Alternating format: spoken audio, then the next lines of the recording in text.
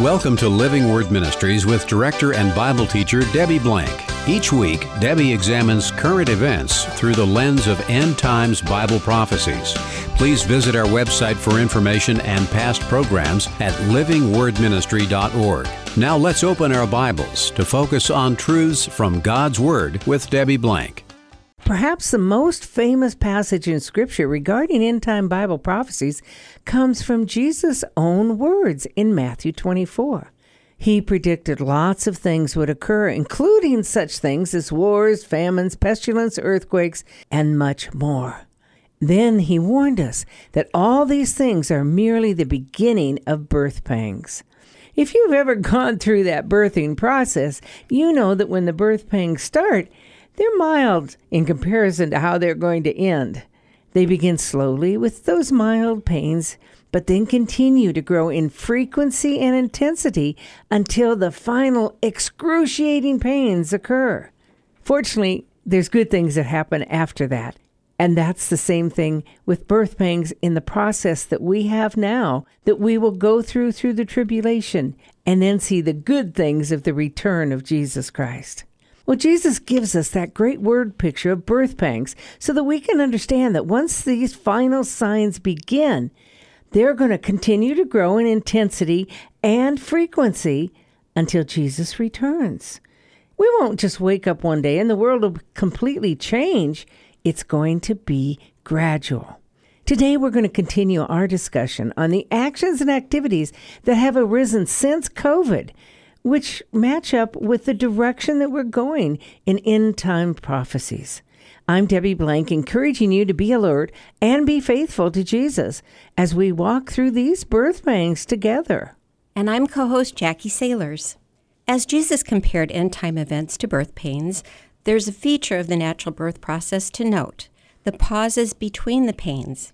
The birth pains last for a while and then go away for a while. But as each birth pain comes on stronger than the last, the pauses in between also become shorter and shorter. Eventually, the pains are not only extremely intense, but they come one right after the other.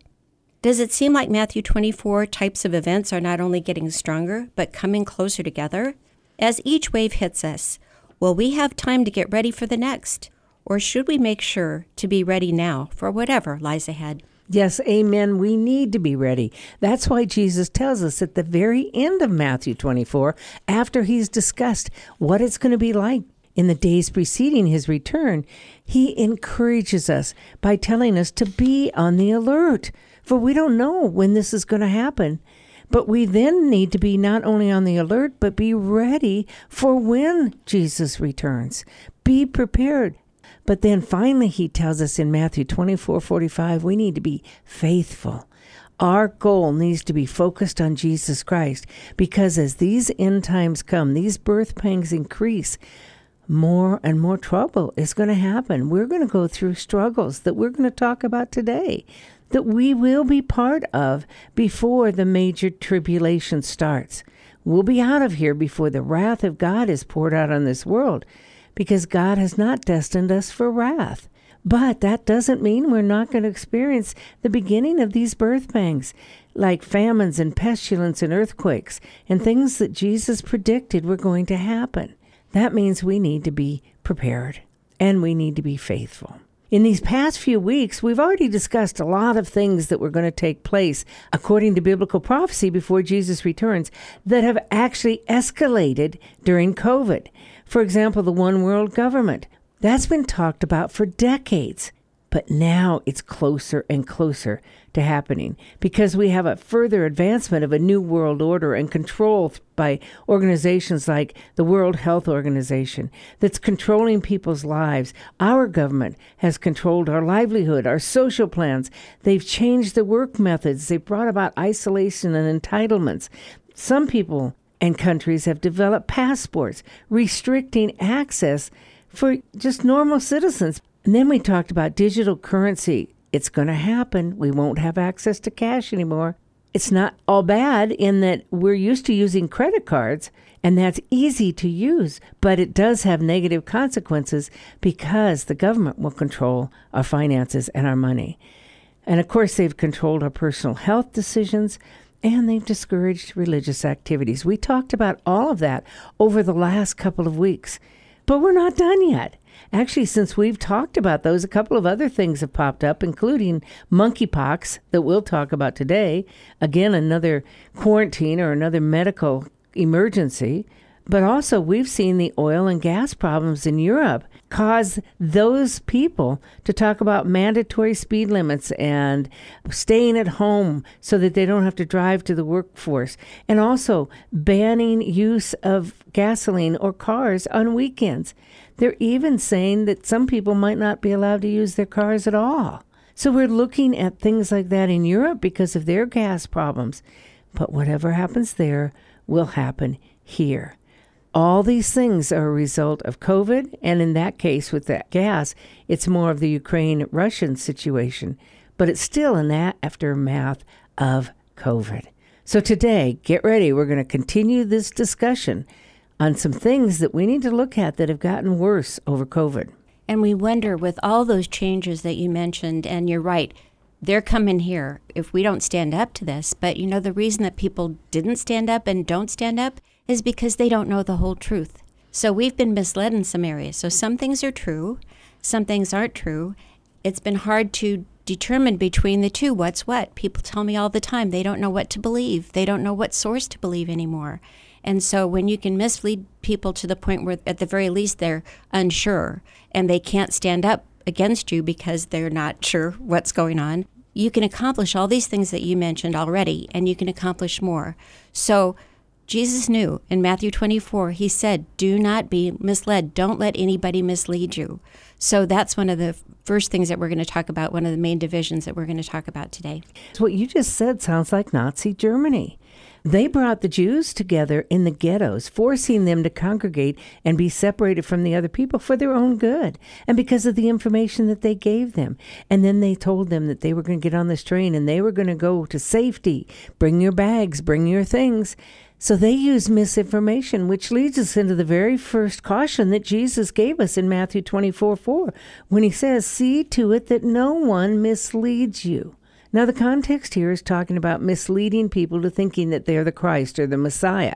But the idea is, Jesus said 4 times in this passage, be careful that you're not misled, which means all kinds of fake news would be going on that would cause people not to know what's true or false and to believe things that are false. When you think about it, Jesus is truth. He says, I am the way, the truth, and the life. No man comes to the Father but by me, in John 14:6. Satan, on the other hand, is the father of lies, according to John 8:44. So, of course, if we're going to follow Jesus, we're going to seek truth. We're going to live for truth. We're going to follow truth. But if we don't have Jesus, and most of the world is turning away from Jesus now, they're not going to know truth, so they're going to follow the father of lies. Whether it's intentional or accidental, they're going to be that way. Just consider how our world has changed. According to a Barna survey in 1999, 67% of Americans said there is no such thing as truth. How can we say that if we believe the Bible? We can't, because the Bible is truth. A Gallup poll of 2000, 80% of Americans say there's no absolutes. Well, God's pretty clear in his word that there are many absolutes and that we are to follow those. But 80% of Americans don't believe that. And then you have another Barna survey in 2000, which says that even 52% of Christians say there's no absolutes. So there's no way we can understand what truth is when people don't believe in truth in the first place. That's why we need to get back to the truth, get back to the Word of God. But because we're not seeing truth out there, that's why our freedom of speech is being attacked. We don't know how to stand up for truth because we don't know what truth is.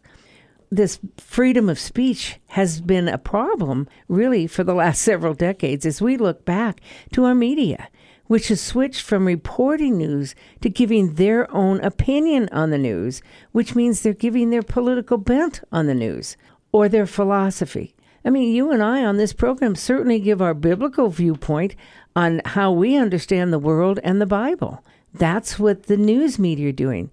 The difference is we're not supposed to be reporting news. We are actually teaching the Bible. They're supposed to be just reporting news, and they're not doing that. President Trump is the first one to make that known when he called our media out as giving us fake news. As a matter of fact, we heard one of his chief of staff speak to us at an event one time who told us that the number one success of President Trump was letting us know about fake news. And I thought that was a little lame at the time, but now I understand how important it is. So then COVID brought to the forefront lots of other problems with our news media and with fake news. When we saw doctors and nurses and scientists being chastised and blackballed and fired because they didn't agree with the mantra that was being given by the government and by some supposed experts in the field of medicine. So we've been getting a lot of fake news, a lot of misinformation in the past, but it really became more intense through COVID. I agree. I've watched the news media over the decades change so much. They changed from reporting the news, like you said, to almost even creating the news. In fact, I'll come right out and say it. They have created news out of whole cloth, which is horrific. I can't even imagine how this has happened, except that if the government is in control, then the press will serve the government. I used to tell my kids, anytime somebody wanted to take over, like a Banana Republic or something, the first thing they would do is they would go into the radio stations, the television stations, and the newspaper offices and take over. Because once they take over the main communication, then they can control you. So I think what we've seen is influence, bias, and then turning into manipulation. And that's also a tool of the devil. He uses lies in order to manipulate. They want to change your thinking and your behavior. And so they've done it pretty well through the media. And it makes me think of how much we value freedom in this country.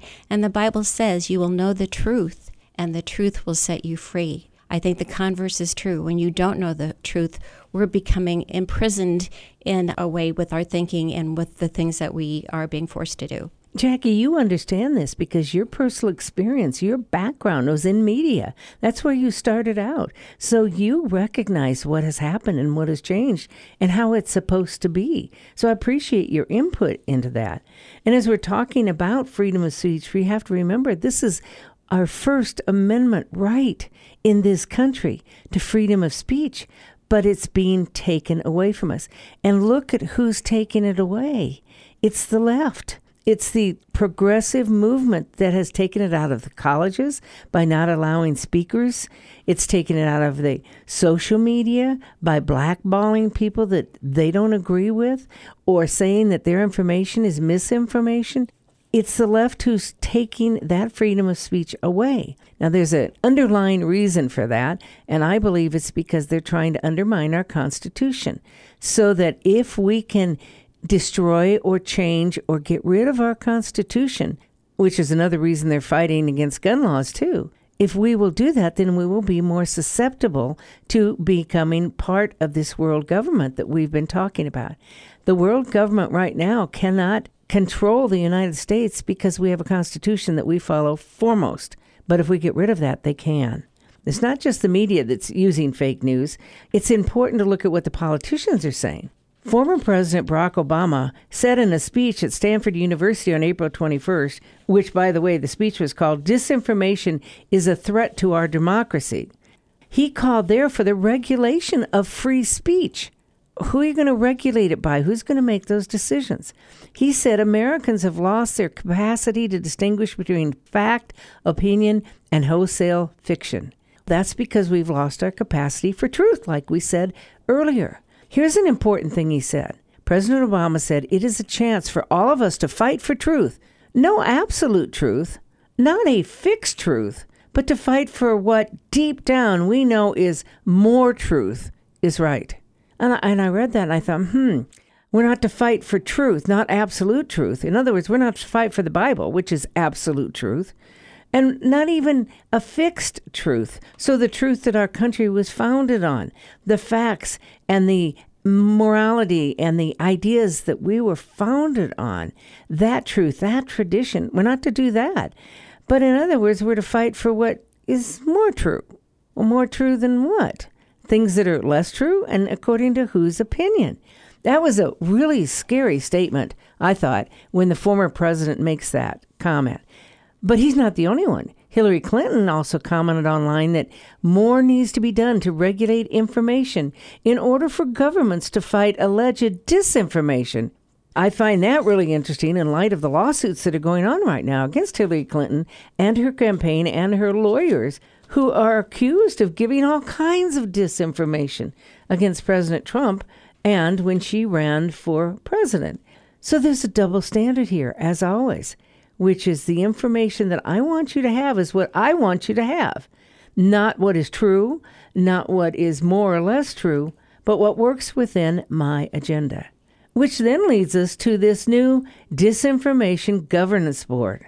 That one blew me away because just in the last 6 months, I've read George Orwell's 1984 book, where we learn all about the Ministry of Truth, which determines what people can hear, and they determine what truth is. No, they're not determining truth. They just determine what they want the people to believe is truth. So this Disinformation Governance Board that the Homeland Security Secretary has just recently said that they have initiated and established, it's designed, according to the White House, to crack down on what it considers to be online disinformation. Well, they got so much flack about this that the hired executive director, Nina Jankowicz, ended up resigning within a week after she was appointed. And they paused, they being the government, paused this Disinformation Governance Board. Well, I thought, good for them. They listened to the public. They listened to the politicians and realized that the public doesn't go along with this. But then I read just right after that, they paused it so they could put 2 new people in as the leaders of it, give this glowing definition of what their purpose is. And that purpose is to determine how the board can monitor disinformation while protecting free speech, civil rights, civil liberties, and privacy, and how it can increase transparency with the public. Now that really sounds good, but the name says it all. A Disinformation Governance Board. Who's going to censor it or say that it's accurate? Political leaders, because it's under the authority of the Homeland Security Secretary, who is under the authority of the current president. It really is set up to be like 1984 if that's what someone wants to make it. People right away did have a reaction, and I thought it was interesting. The timing of this Disinformation Board was right after Elon Musk made his bid to buy Twitter. As soon as that happened, the left went crazy. And all of a sudden, it was very, very important to control things like Twitter. So they just decided that they needed to have a government organization take over what Twitter had been doing for them all along. But with Elon Musk coming in saying he was a free speech absolutist, they flipped out and they needed to have the government do what they'd been doing through Twitter all along. It's really interesting what power our government has right now.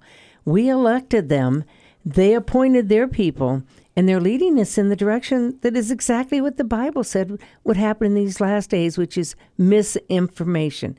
And you have to understand that if there's no free and open public square to express your opinion, that's 101 of warfare. And in this case, it's propaganda war.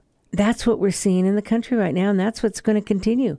What happens with this propaganda war? It divides people because it's not just one opinion versus another. There's only one opinion.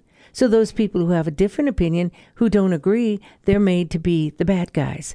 So remember, it's important to know the truth because Jesus said we're going to be misled. Even the elect could be misled if we don't know the truth. And the only absolute truth there is the Bible, that this country was founded on and which we must follow, or we're going to be led to believe things that are false. Well, then in Matthew 24:7, Jesus goes on to say, in various places there will be famines and pestilence and earthquakes. So he's warning us there what's going to happen. We certainly know the pestilence has come through COVID. That's the worst that we've had in the way of a medical emergency for 100 years. And it was the most devastating event we've ever experienced besides wars. But it's not just that. Now they're talking about this monkeypox pandemic. What's concerning about that to me is that it's preventable. The COVID isn't. You just breathe on someone or you're with someone and they can get COVID. But monkeypox is contracted through primarily sexual contact and primarily through homosexual contact. So it can be prevented by not having that contact within 21 days. But they're coming out and making it sound like this is going to be another pandemic of epic proportions. And we need to have a vaccine, and we need to fight against it, and we need to even quarantine. Belgium is calling for a 21-day quarantine against people with this particular disease.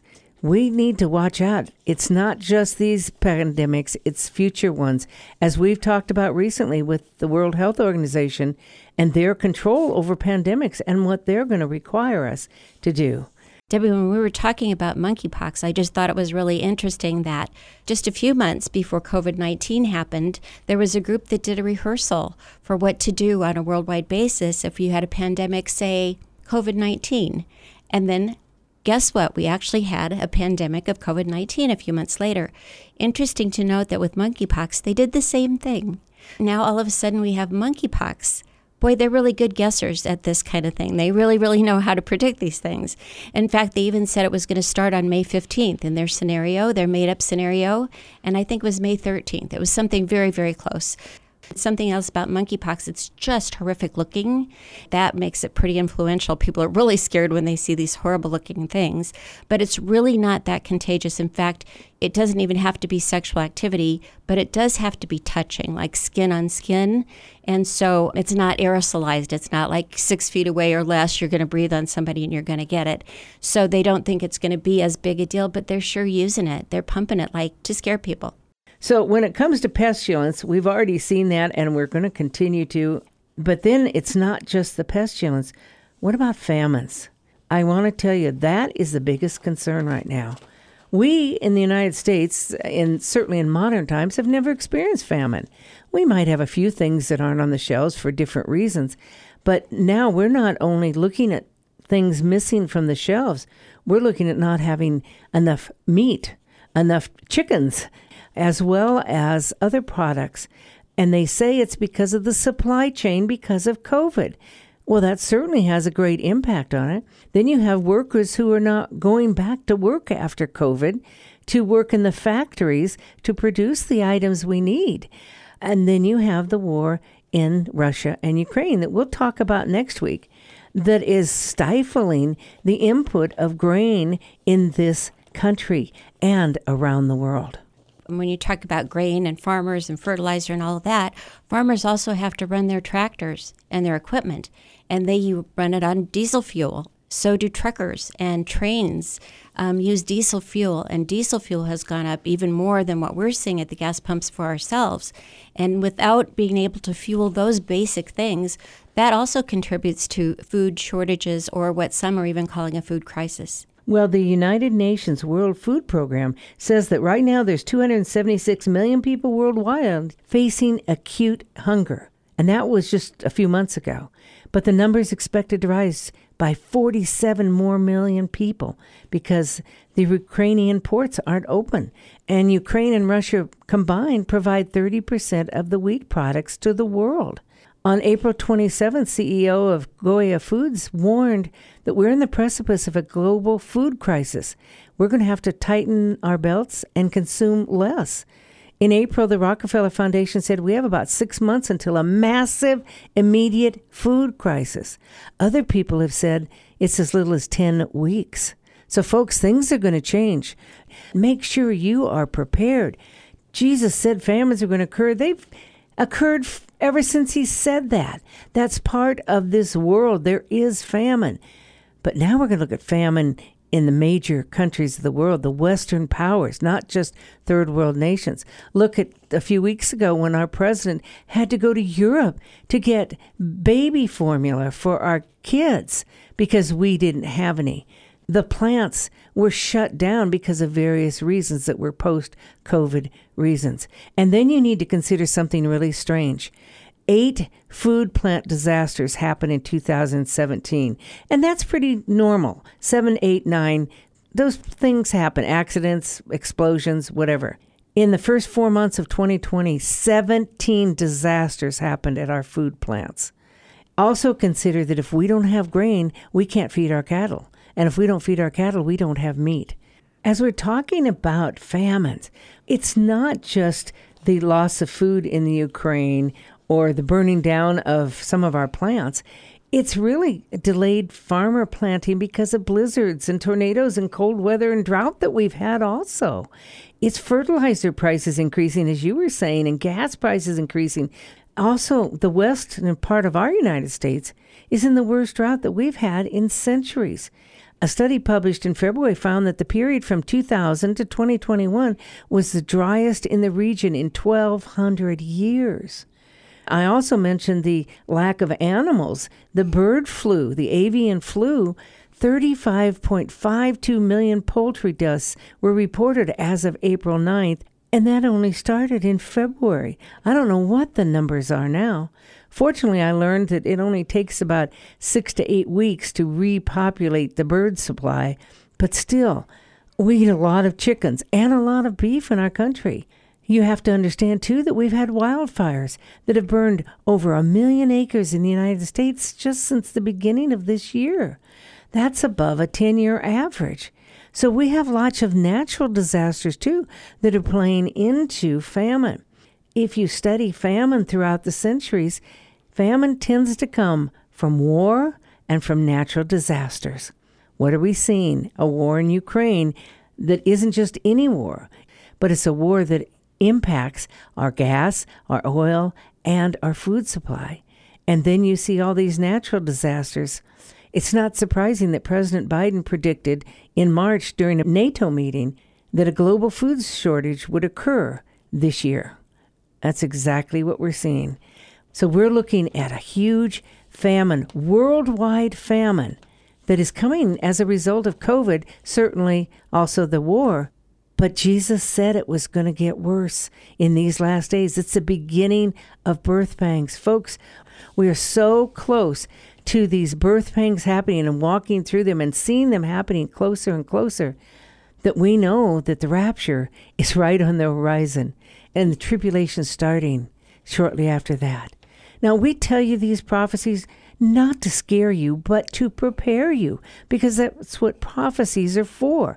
God wants us to be prepared so that we are alert, so that we are ready, and so that we are faithful. Will you turn to God right now? Submit yourself to Him. Ask Him for His wisdom in how you live for Him and how you prepare for these last days.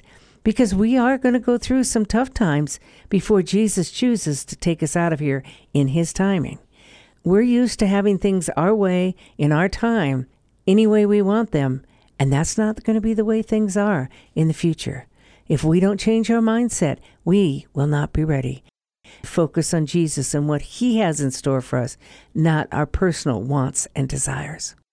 Thank you for joining us today on Living Word Ministries with Debbie Blank. This is a listener-supported show. If you'd like to support this program or contact Debbie Blank, you may do so at P.O. Box 540003, Omaha, Nebraska 68154, or visit our website at livingwordministry.org. Please tune in each week at this same time for Living Word Ministries with Debbie Blank.